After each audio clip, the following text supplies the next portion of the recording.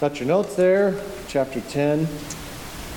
We'll be going over 9 through 15, so kind of retouching on 9 and 10 today, which we went over last week if you were here. So quick refresher if you got your Bibles open. In chapter 10, Paul's writing this letter to the church in Rome, and starting in chapter 9, he started talking about his heart and his love for his brethren, the Jewish people. In chapter 9, it goes over God's sovereignty, and he teaches who God is and what his position is and what our position is, and where our hearts should be positioned, and the problem that the Jews had with that. Right at the end of chapter 9, we look at them stumbling over the cornerstone, which is Jesus. Chapter 10, Paul starts in again saying it's his heart's desire to pray to God for their salvation. He acknowledges they have a zeal for God, but it's not in accordance with knowledge. He says in verse 3, not knowing about God's righteousness, seeking to establish their own, they did not subject themselves to the righteousness of God. For Christ is the end of the law for righteousness to everyone who believes. And then we got into this section, Moses writes, the man who practices righteousness, which is based on the law, shall live by that righteousness, right? And then we got into verses 6, 7, and 8, that the righteousness based on faith speaks as follows. It's not to go searching for this righteousness. It's not something that man can find on his own. It's nothing that man can achieve on his own. He cannot go up to heaven to achieve this righteousness. He can't go searching through the abyss. He can't go searching to the end of the seas. It's nothing that he can do, right? Again, we just went over Romans 9 that talked about God doing it, not man doing it. And what does it say? What does what say? Well, the righteousness that's based on faith says it's in your heart. It's near you and in your mouth and in your heart. And that leads us right to verse 9. So we'll go over these 9 and 10 again. So follow along. That if you confess with your mouth Jesus as Lord and believe in your heart that God raised him from the dead, you will be saved. For with the heart a person believes, resulting in righteousness, and with the mouth he confesses, resulting in salvation.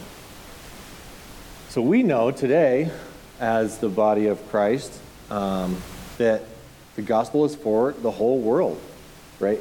To confess Jesus as Lord, it's truly declaring anything else and anyone else not Lord, not God. So if we think and we put ourselves in Paul's time, and he's writing this to those in Rome, what were they around? They were around a culture that was full of Greek mythology, that was full of Greek gods, and they worshipped those gods. All the pagans, all the Gentiles, they worshipped Caesar, right? It was said that he should be called Lord, and he's the only one that should be called Lord.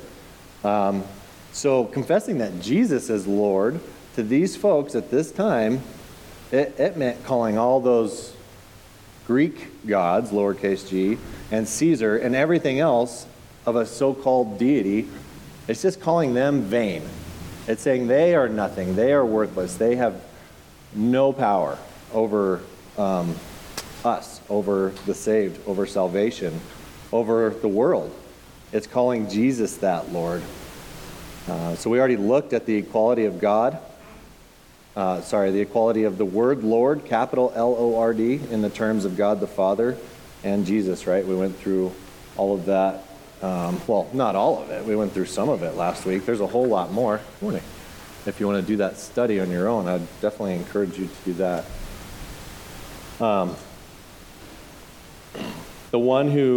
Jesus is the one who possesses sovereign power of all the world and all the heavens. And we see that laid out in Scripture as well. So confessing him as Lord is putting... You got a copy there?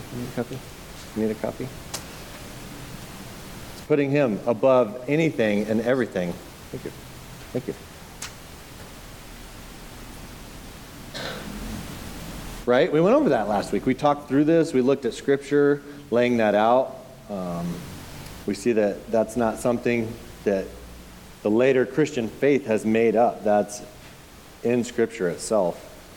We commit ourselves to be set apart and turned away from sin and towards God in that confession that Jesus is Lord. We're saying He is the Almighty. He is the one set above all else. He's created everything, and we are submitting ourselves to Him. Well, to do that, we need to listen to what He says. We need to believe what He says and who He is and what God's declared Him as, right? Any questions on that from last week, or thoughts that you thought about after the lesson we went over from last week?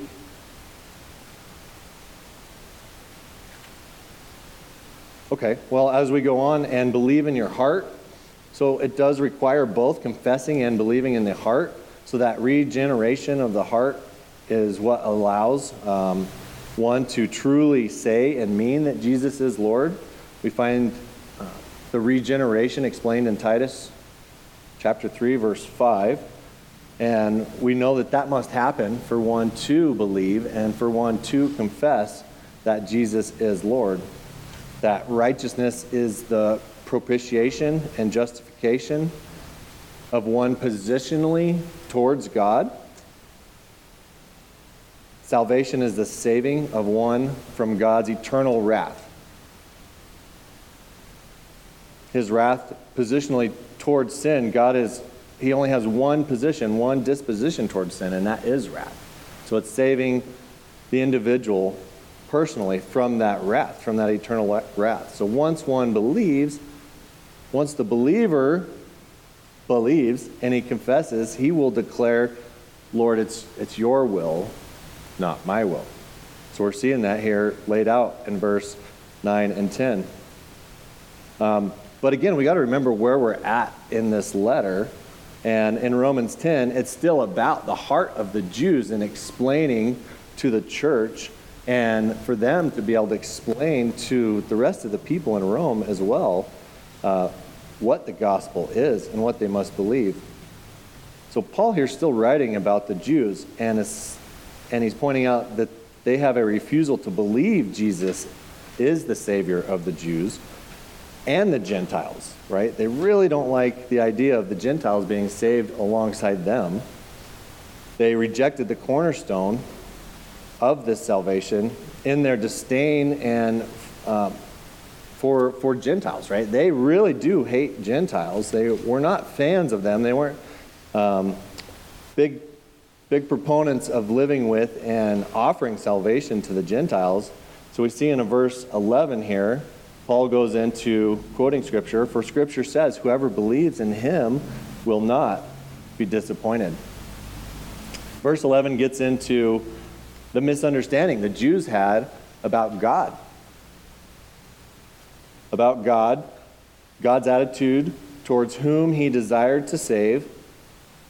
So we look again back through verses 6 and 8, and we see Paul's argument. Again, righteousness based on faith says as follows. It's not the works that you can do. And what were Jews basing everything that they did off of? It was their works and their self-based righteousness that they were seeking, searching for, and doing to earn their way to heaven, to earn salvation from God, right? So again, Paul's using that argument here in verse 6, 7, and 8, and now in 11, where he's pointing out in Scripture. And this Scripture goes back to Isaiah 28. So in verse 11, Romans 10, verse 11, he's quoting Isaiah 28:16. And pulling that out and showing whoever believes in Him will not be disappointed. Well, the Jews just applied that to themselves. They didn't think in terms of whomever, according to the world, just within their own elect people. So Paul's pointing that out. Remember, in chapter 9, chapter 10, their hearts are zealous for God, but not in accordance with knowledge. And Paul's still using this argument to show that this salvation is not just for the Jews, but also for the Gentiles. And he's excited in saying that, but so many Jews rejected that. And it's pointing out the issues that they're having in their own heart towards it. That they would never partake of the salvation of the Lord. That wasn't something the Jews had in mind. They assumed all Gentiles would be humiliated before God in their death. And what they went before the throne with, they assumed that the Gentiles would be humiliated with their lives and how they lived because they weren't part of God's chosen people. They definitely weren't part of the nation of Israel. But verse 11, as we see here, also says, who call on the Lord will not be put to shame. And it's, again, the same term that we are using and applying for Jesus here, because that term has been used for him and towards him throughout all of Scripture.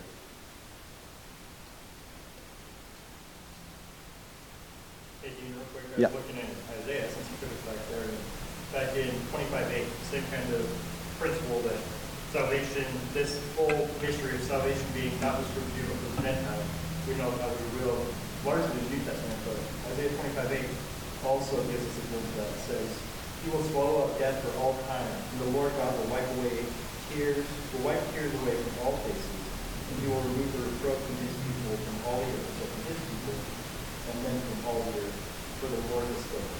So we see glimpses all throughout the Old Testament, but they are just little glimpses. Yeah, absolutely. Absolutely, we see that. So what does disappointed mean? In verse 11 here, will not be disappointed. Well, that's also translated put to shame or humiliated, right? That word, disappointed, isn't today how we use that word. I don't believe that's how Paul was using it. I would be disappointed that we didn't have stuffing at dinner last night. No. I'd be disappointed too. But we didn't have turkey. We had ham, so we had other good stuff with it, you know. I'm only saying that because she's not here. But that is a totally different meaning, right, than what Paul needs to be using here. So it definitely can be translated as put to shame and humiliated, and that would fit in much better than that just general disappointing the way we translate it and understand it today. So Paul's pointing to Isaiah, saying God's salvation has always included Gentiles, even though they weren't God's chosen nation. So Jews took great offense at this. From the moment that they set themselves on a platform above the rest of the world in their own minds, they did everything they could to avoid Jews. God commanded them to avoid lots of their culture and to stay away from them from the beginning in many ways. But they took that and they added to it, right? They hated Gentiles. They were repulsed by them. We can see this in several stories in the Bible. Jonah being one of them. Jonah being a Bible story favorite from my kids.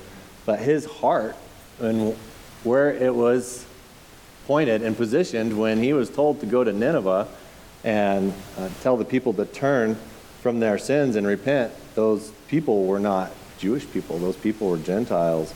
And Jonah had a great disdain for those people. And he did not want to do that. He turned and ran from God. And probably not because he didn't think it would happen, probably because he knew God would save them and forgive them for what they were doing.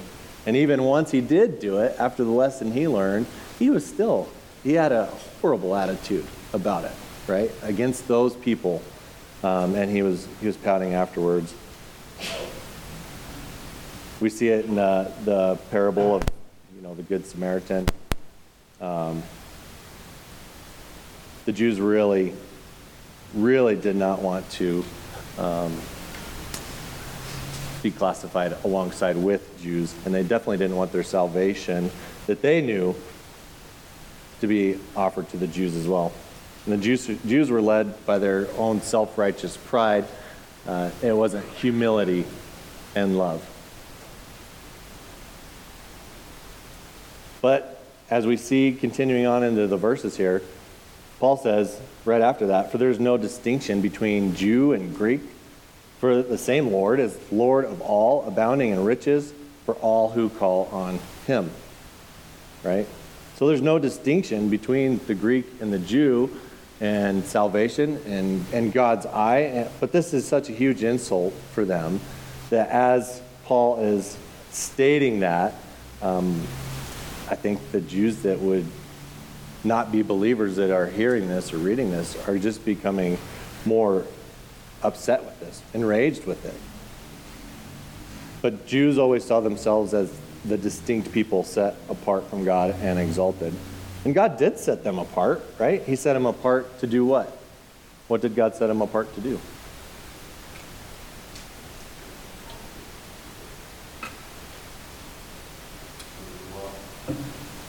Well,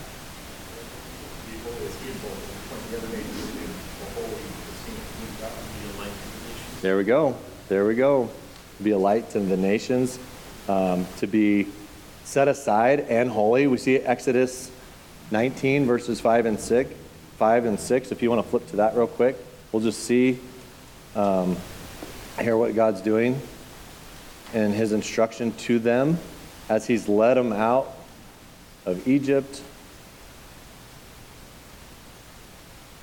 Or chapter 19, I'll find it here.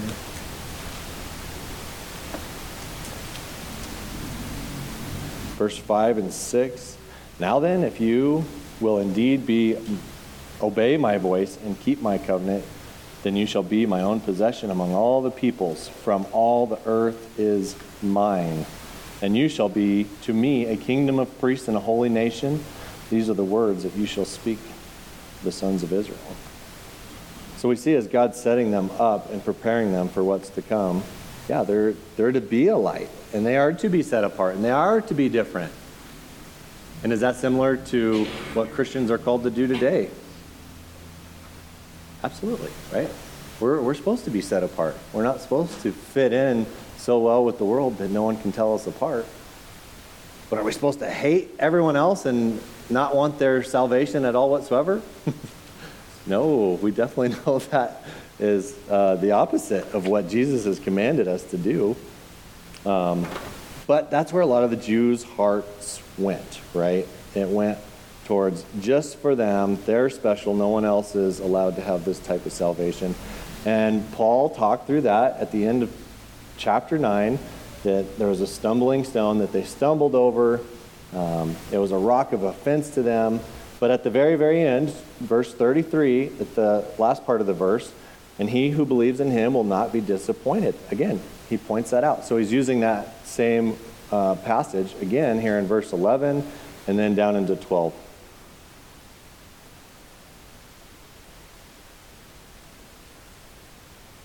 Second part of verse 12. Abounding in riches for all who call on him. God's blessings are rich and abounding. And salvation is at hand for both the Jews and the Gentiles. But the Jews didn't believe God's riches were for anyone but themselves. Just them. And they were focused on themselves. The Jews thought they were the only chosen people and God would destroy all the others. And Paul is just continue making an emphasis here. The gospel is meant for the entire world, all nations, all people, and in all time.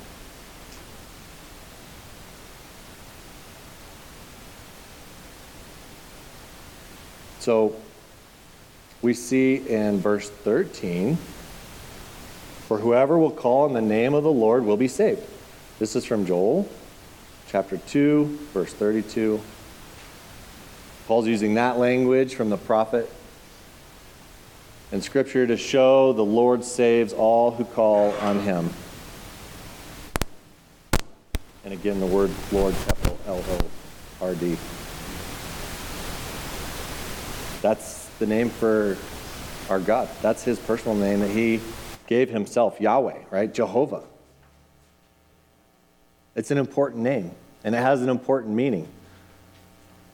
And it's difficult for our world today and our culture today to pick that up, to comprehend that in a way that has the same meaning that it had back then. We don't have kings now. We don't have Caesars now. We don't have things like that in our country over us. We have presidents, but it's everyone's own opinion if they're in charge or not, right?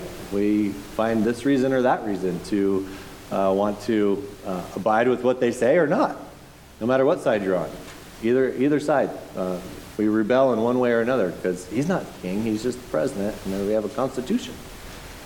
Well, lots of people can say, not my president, right? Right. He doesn't have that kind of authority. Right. Right. And when they make laws and rules that we don't like, I can do it myself where, well, that's unconstitutional, right? We have this issue. But that wasn't the issue back then in Rome. That wasn't the issue as Paul's writing this. Caesar was king in Rome, and what he said, that was the law. Every word that came out of his mouth was the law in that area, in that territory. He commanded that he was Lord, that he was ruler, that he was in charge of everything. And so this is a big deal for someone to call Jesus Lord and position him above Caesar, position him above any Greek god or goddess that they had come up with and worshipped on their own. It was a big... They did say, not my Caesar, and they paid for it with their lives. Right. They couldn't get away with that. Yeah, it was a big deal. And again, and Joel here, who will call on the name of the Lord will be saved. And that's the same thing we see in verse 9, just up a couple verses, confess with your mouth Jesus as Lord. That's God Almighty. So it's obvious, very obvious. Again, Paul was equating Jesus as Yahweh here, and that he is God, and that he is above all. It's important to see the prophet is calling all people and not only Jews.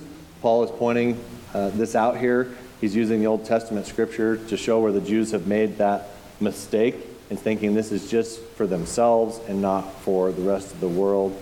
And as Paul's going through chapter 10 here, there is definitely some responsibility of man themselves to call on the name of the Lord, to call on him in hope of their salvation and trust and faith in him and no one else.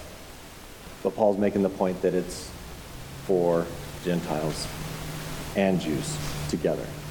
We know that Paul, as he went and taught, he always started in the synagogues. That he always went to go share the gospel and the good news with the Jews first, and was rejected and took it to the Gentiles after that. And he was making a point in doing that as well, because that's God's point. As God says in Scripture, to the Gentile first and also to the Jews first and also to the Gentiles. Then we get into verses 14 and 15. How then will they call on him whom they have not believed? How will they believe in him whom they have not heard? And how will they hear without a preacher? How will they preach unless they are sent? Just as it is written. How beautiful are the feet of those who bring good news or good tidings of good things. So as Paul continues on this train of thought, it's not just for the Jews. Salvation is for the world. God wants the world to repent. He wants man to see that he is incapable of doing the works to earn God's righteousness himself, right? And that the Jews are incapable of doing it too, that wasn't the point of the law, was to get them to do more and more and more and more works to earn their way to heaven, but rather to see that they need a Savior. It was a mirror put up in front of them so that they would realize their need for salvation. And it's for the world. Paul's pointing that out. It's for the Gentiles and the rest of this world. He's saying this in these verses. The evangelistic call is necessary for the lost, which would include both Jew and Gentiles. So as we look, Paul asks, how will they call on him, call him Lord, if they haven't believed? And I got in the notes there, Paul's rhetorical questions again. Well, we've seen Paul ask a lot of rhetorical questions in Romans. That's why I put again on your sheet there. But what's the reason for the rhetorical questions in the past? Do you remember, for those of you who've been in the class longer?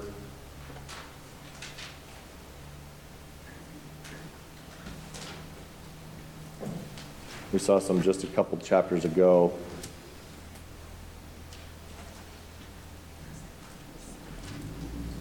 He's anticipating their rebuttals, and he's making a point. There's a assumed answer within the rhetorical questions that is, should be obvious to the reader in answering any type of rebuttal they may Sure.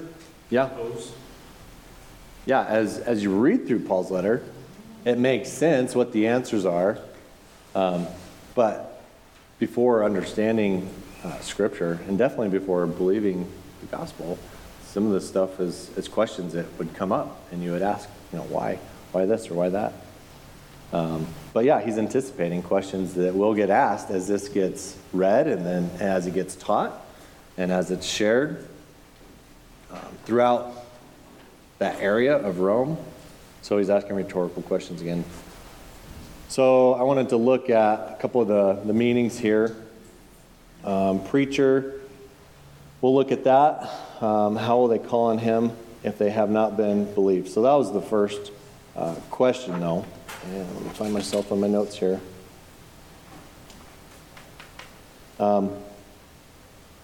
As we look at that first question, the answer is rhetorical because they can't. And therefore, they won't.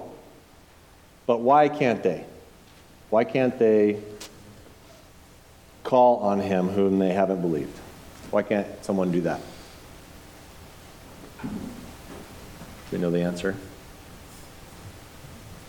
John 10:27, Jesus says, "My sheep hear me, and they know my voice, and I know them, and they know their voice." So there's not that relationship where they have that relationship with Christ as his sheep and call him shepherd. They don't have that relationship yet. They can't call him by his name yet. Yep, okay. Anything else?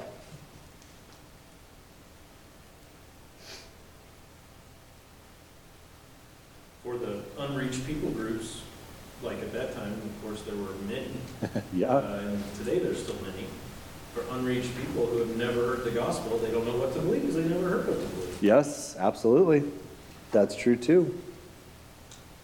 And someone can't just call on Jesus as Lord out of their own thoughts, right? Without hearing this, without knowing it, without being told. One, because of our nature, right? We're incapable. Did you have your hand up, Andy? I did. Or were you stretching? No, I'm stretching. Okay. Jesus also said that he had come to call sinners and not those who are righteous. Yeah, absolutely. They felt they were righteous in God's sight.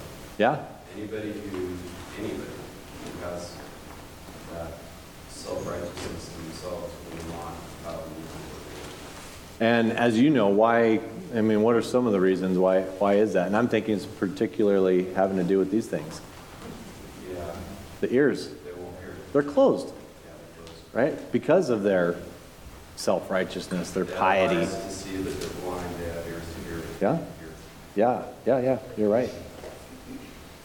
Our natures as humans, as individuals, is opposed to God, right? We see that all through Romans. We are naturally opposed to God. We definitely can't call on him on our own volition, out of our own will, for any other reason, unless we have believed. All right, and then the second question, how will they believe in him if they have not heard? So along the exact same lines, they have to hear, right? They have to hear the gospel. Again, it's a rhetorical question, and by nature, humans are opposed to God, but they have to hear this. But notice it doesn't just say they have to read. They have to hear it. It must be heard. The gospel is meant to be spoken. It's meant to be said through our mouths. God uses the means of people, of his people, his own creation, sinful creation that we've become, to share the good news, to share the gospel, to speak it to others. Now, how much more personal is it to sit down and talk to one another in fellowship, brother to brother, sister to sister, than it would be to just send text messages all the time? Never see each other, never be together. Right? There's such a big difference. When you get emails, right, at work. Me and Andy get lots of emails at work, and sometimes you can just read those it's just dry as paper. And it can upset you because there's no personality behind it, and the words that are being said can be taken in any way that the reader wants to hear them. It's good information. It does help. But there's such a personal aspect to the gospel, and hearing God's word will affect someone's heart because of our nature. Because God's made us in his image. We are personal, and he is personal. He is a personal God. He is a personal Savior to each and every one of us here. And for the whole world, he will do the work in anyone's heart that he calls on. Yeah, Jeremy? This is, to me, just such a critical point because, Paul just came off the heels of one of the strongest passages on how it's God's work alone who saves somebody. Mm-hmm. And, of course, you'll hear a retort sometimes by people who don't believe that, saying, well, then why evangelize? Right. And here, Paul, right after that, how will they hear, or how will they call on him when they haven't believed? He doesn't go to, well, God will just do it. Yeah. He puts the responsibility on the Christian to go be a gospel herald. And that's why hyper-Calvinism makes no sense. This Right. idea that, I was studying recently about a smaller group. It's a Baptist offshoot of an offshoot of an offshoot group where they don't send missionaries and they don't evangelize because they absolutely believe that God's just going to do what he's going to do. And it's totally anti-biblical. Right. We should never, ever let our minds consider the sovereignty of God in such a way that he doesn't use the means of his people. Right.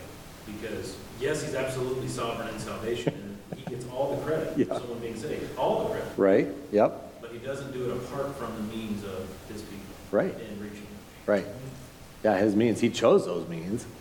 And he's doing it that way on purpose. And we got to be careful not to fall down that trap as we're reading through Romans. And we just got through chapter 9 where it seems like, oh, that's a possibility. And Paul is not saying that is it. There's lots of human responsibility in this. And Paul also doesn't say, how will they hear without a preacher? Well, they'll just have a dream. Now, that may happen in some cases, like your stories, especially from the Muslim world and stuff, from missionaries. That may happen. But if it does happen, it's a unique situation. Right. Where Paul here is saying the standard means is you go and tell them. You physically move your body and physically use your mouth. Right. And I would still think a seed was planted by someone with those individuals that might have dreamt about an encounter with an angel or with God. So, yeah, it's very important. We're social people and individuals and just humans in general. We are meant to be together, and it's important that we speak this word. The authority of Jesus comes through the word spoken because Jesus speaks through his preachers that proclaim the gospel, right? Along with preaching the gospel, personal testimony and personal behavior, like seeing someone change once God has taken over their life, is very powerful. It's powerful as well. Absolutely. Yeah, our own stories are very powerful. You're right. And again, there's always caution to be aware. Not all quote-unquote preachers are drawing from the well of Christ, right? They might be drawing from their own well and providing their own thoughts and information to the word. And we just need to be discerning on that and pay attention to what we listen to and what we're being taught. And question it if need be, ask questions of your teachers and your preachers. Make sure you get clarifying statements if you hear something that you thought, that doesn't sound right to me, or I don't understand this part in Scripture or the Bible. But sometimes preachers can get up and just preach about themselves. They can preach about the world, man-made philosophies, man-made religions, and we got to know that Christ isn't speaking through that. Those are individuals speaking to themselves, so little warning on that. But again, their words are powerful. Their words lead people just down the wrong path, right? They allow people to be zealous without knowledge. Test the spirits. Yeah. It points right back to verse 3, where they're seeking their own righteousness. Verse 2 and 3, where they have a zeal but not in accordance with knowledge. So it's important to have that discernment. It's important to be in our word and to be a student of it so that we understand more and more as we grow in our understanding and our salvation, so that we can not only protect ourselves and our families, but others too. Everyone in this church we want to protect from any type of false teaching. Because hearing people speak, and when they're speaking falsely, it's more easy to be led by that than just reading a book, right? Because there's not as much personal information in there. Jim? There's a group, or there's individual preachers today that just preach love. It's all about love. And if people don't understand sin, if they don't understand the condemnation, they don't need a Savior. Right. If I'm not condemned, if I'm not in danger, I don't need somebody to save me. Right. And so you have to preach sin. Yeah. You say, well, you're scaring these kids by telling them about hell. Right. Well, they need to understand the law. If it wasn't in here, then we wouldn't preach it and teach it, right? But it is. That's part of the gospel. Yeah. The gospel starts why Christ had to die for us. Absolutely. And if you skip that part, people aren't going to get it. Right. Romans tells us that God is revealed in nature, but it doesn't reveal to us our sin and our need for salvation. It reveals God's majesty, and that's good. But we need to hear a preacher tell us, or somebody, we need to understand. We hear the message that we are sinners and we're in trouble. Yeah. You're right. And that gets us right into the next part here, where Paul asks his third question: how will they hear without a preacher? So preacher, I got an article here. The word in Greek is kerusso, which means, as Jeremy mentioned a minute ago, to be a herald.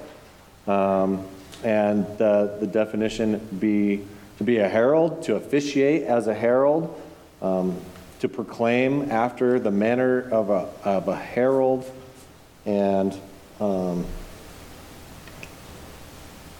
check my notes here real quick. It's talking about to suggest and formality with the gravity and authority which must be listened to and obeyed. And in this article I want to read, this is from Rainier Ministries, just found this very intriguing. They wrote, the word preach comes from the Greek word kerusso, which means to proclaim, to declare, to announce, or to herald a message. It was the message proclaimed by the Kerux, K-E-R-U-X is that word, Kerux, who was the official spokesman or herald of a king, because the Kerux was the appointed official representative of the king or the government. His specific job was to announce with a clear and unquestionable voice the desires, dictates, orders, recent events, news, policy changes, or a message that the king or government wished to express to the people. The position of this Kerux, spokesman or herald, was viewed to be the highest, most noble, privileged position in the kingdom, because his position gave him routine access to the king that was afforded only to rare individuals. To be the king's Kerux was an honor and supreme privilege that necessitated the highest level of professionalism and excellent performance. When the king wanted to give a message to his people, he summoned the crux. The crux came to the king's throne room with writing instruments and paper in hand. Then he carefully and accurately penned the communication that the king desired to express to his people. After the king was finished dictating his message, the crux was allowed to freely speak to the king to ask questions of clarification to make certain his understanding every point of the king's message. Because this man was speaking on behalf of the king, there was no room for mistakes in his delivery of the message. When he finally stood before the people to announce the message given to him, it had to be accurate, precise, and faithful to what the king wanted to express to his people. As important as it was for the crux to accurately understand and communicate the king's message, it was equally his responsibility to capture and convey the sentiment, the heart, the emotion of the kings of these various issues. Thus, the crux was expected to deliver his message with emotional impact in order to properly represent both the word and the heart of the king. Proper attire was essential for this notable position. For when the crux stood before the people to speak on behalf of the king, he was also physically representative of the king in all his splendor and glory. The responsibility of the publicity representing the king demanded that he dress appropriately, for the shabbily dressed crux would have been an insult to the honor of the king.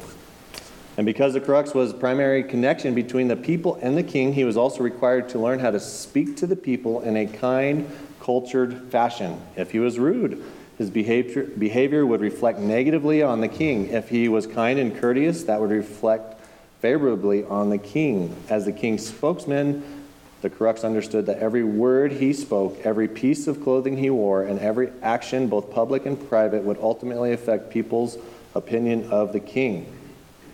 Consequently, because of his great responsibility as the king's spokesman, he knew that every detail of his life was to be lived honorably, honestly, and uprightly.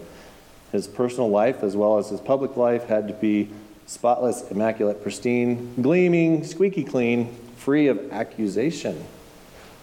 When the crux had finished delivering the king's message to the people, he turned, left the platform to which he spoke, and he remained silent until the king summoned him back to the throne room to give him another message for his people.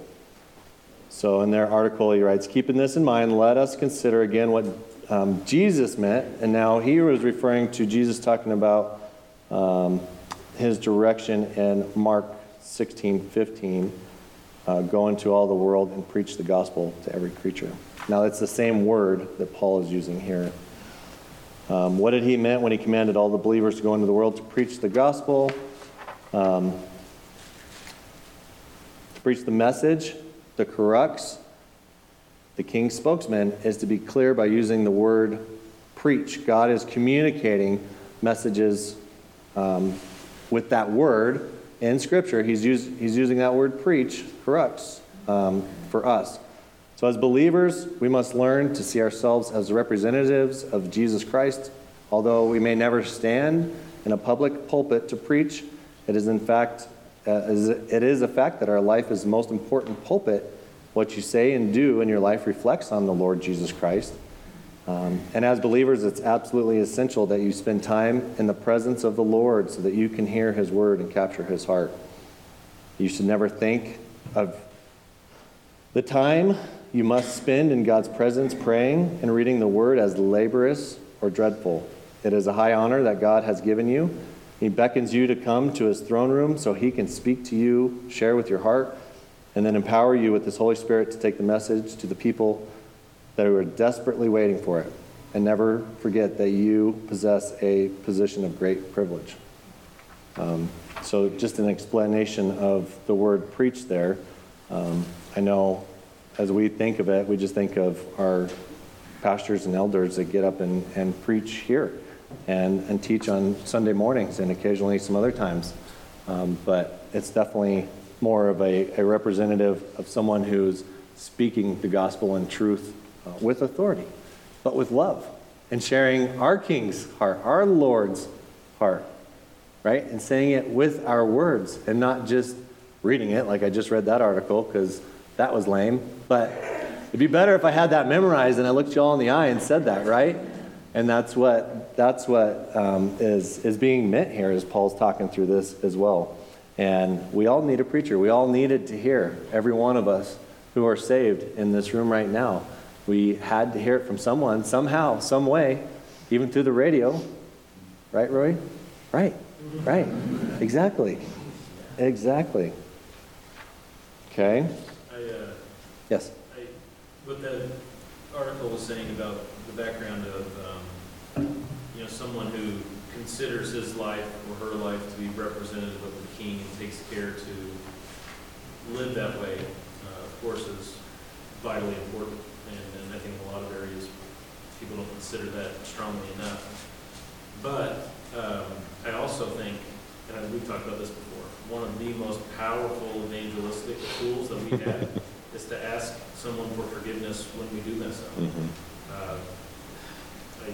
Someone in my life recently, there was a car in front of this person who was driving in a not so helpful manner, and this person made a gesture to the person, and it turns out that that person was the next door neighbor.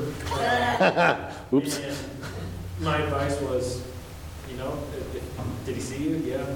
Go ask for forgiveness, I mean, now, of course, if you didn't see, there's a conversation to have there too, but, I mean, to go make amends, though, is not something the world does. Right. What a powerful demonstration of the gospel to go to somebody and say, I sinned against you, I was wrong, would you please forgive me? Right.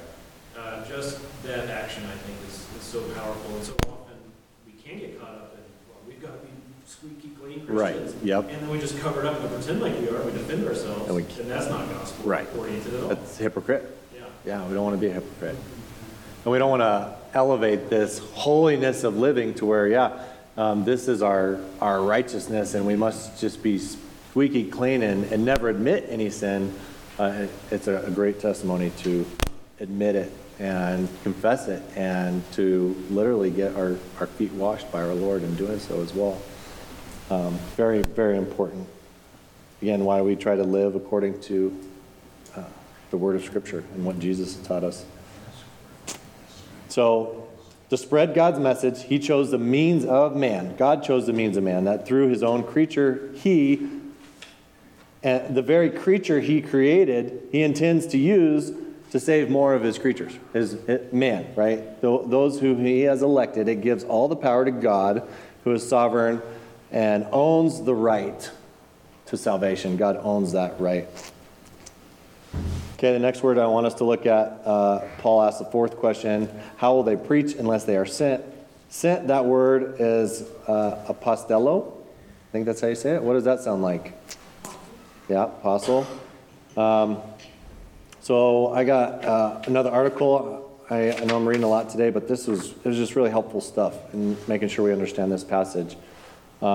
We know that the word apostle is used in two main different ways in Scripture, right? And I'm looking at my time, so I'm not going to go in great detail. But the capital A, apostle, is what Paul is. And he is an apostle that was appointed by the Lord Jesus Himself and is going out and preaching, teaching the word in the world. And there was 12 apostles, right? And Paul may have been the 13th, something like that, right, Tyler? One untimely born. Yeah, untimely born, for sure. But this word is not, as Paul's using it, it's not being meant as a capital A, apostle. I just want to make sure we're all on the same page with that. And this article from gotquestions.org says, beyond the unique 12 apostles of Jesus Christ, there were also apostles in a generic sense.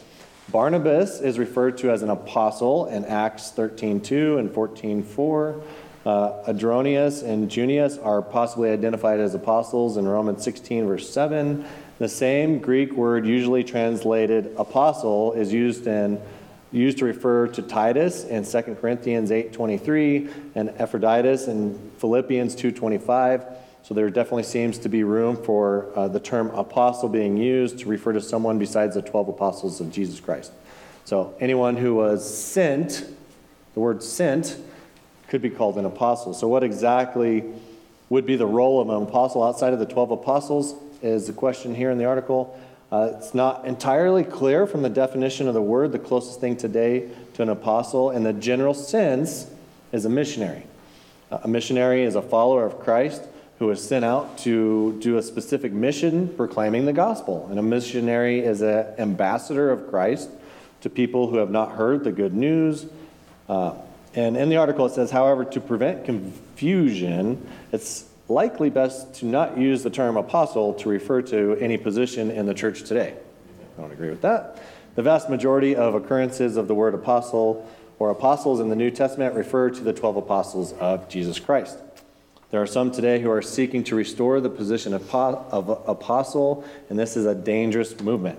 So frequently, those claiming the office of apostles seek authority equal to or at least rivaling the authority of the 12 apostles. So always take heed, especially to preachers that you're questioning, right? Always take heed to that. This would fit with the New Testament's warning against false apostles, 2 Corinthians 11:13.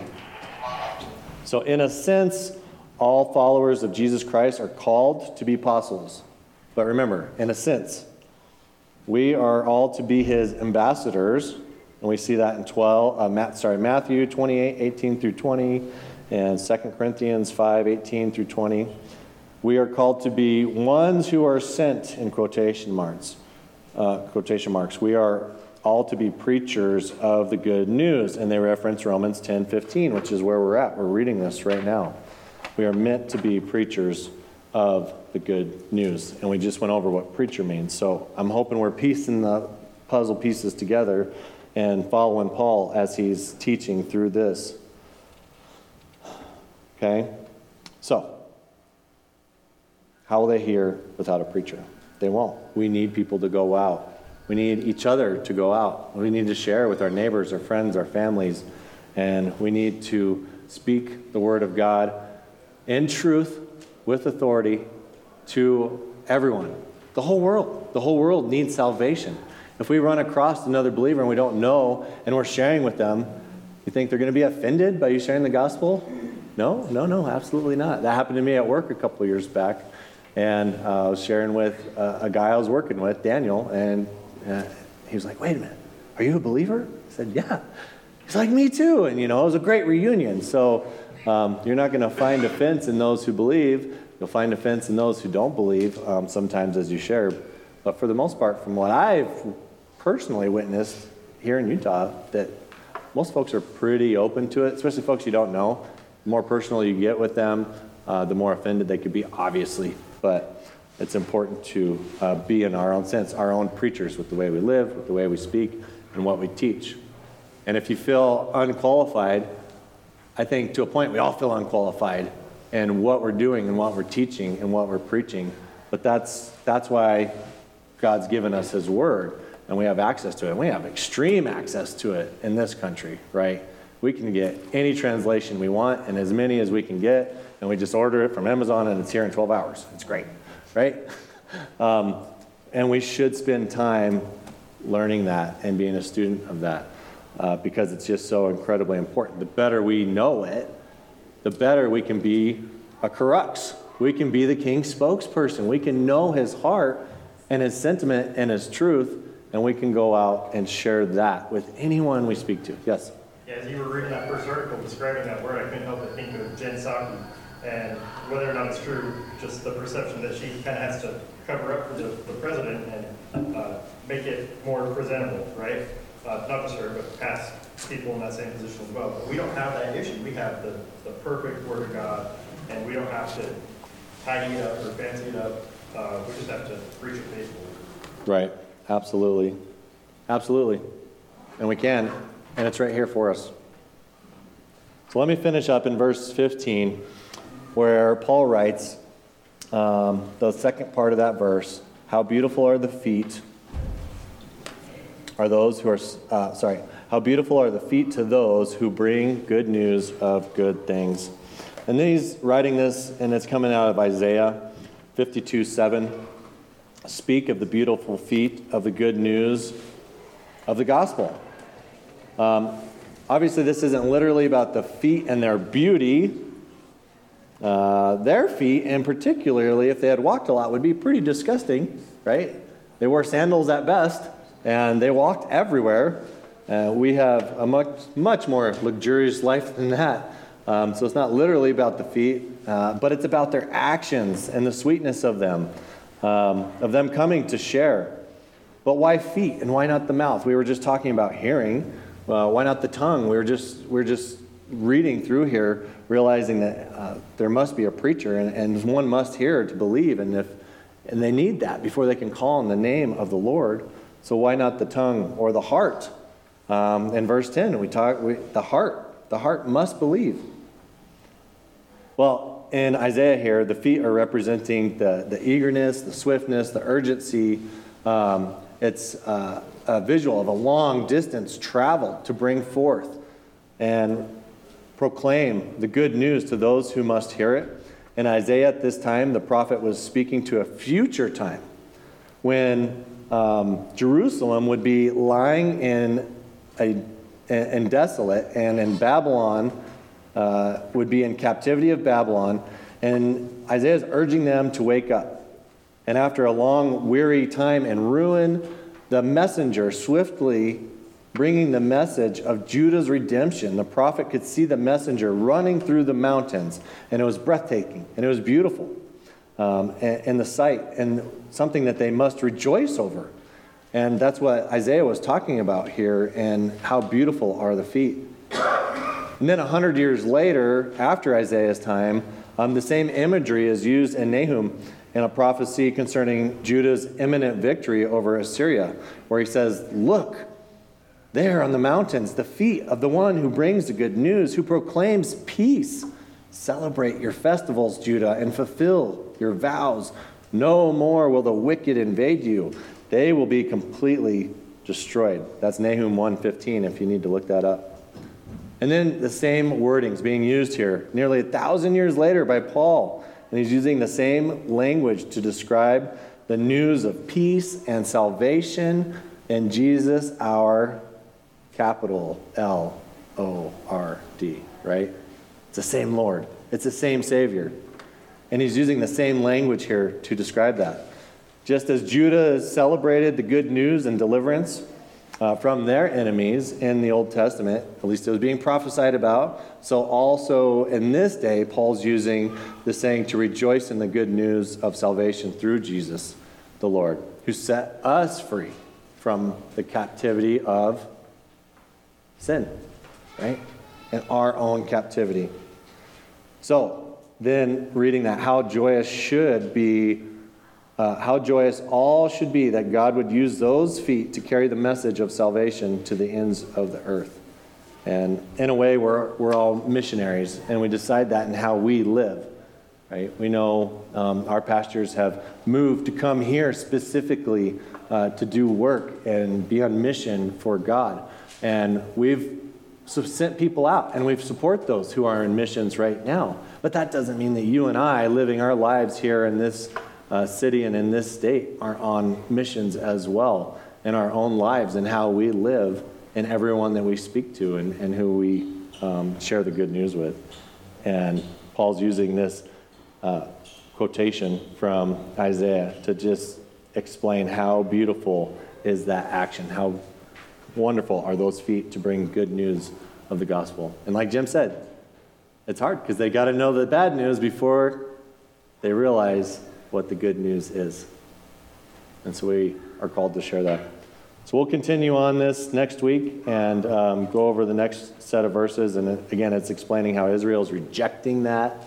So we got to keep that in mind as we've been through chapters 9, 10, and 11, that Israel's rejection of this good news, and take it and apply it to our own lives and how we can be God's messenger, God's preacher. Okay, I'll close in prayer. Lord, thank you for this word. Thank you for your text. Thank you for just filling us with your Spirit and leading us in lives that we can be changed as we listen to your word expressed, and that we can live with each other and grace and call each other to grow in our sanctification. And thank you for this church body. And thank you for the rest of this day and this service. In Jesus' name, amen.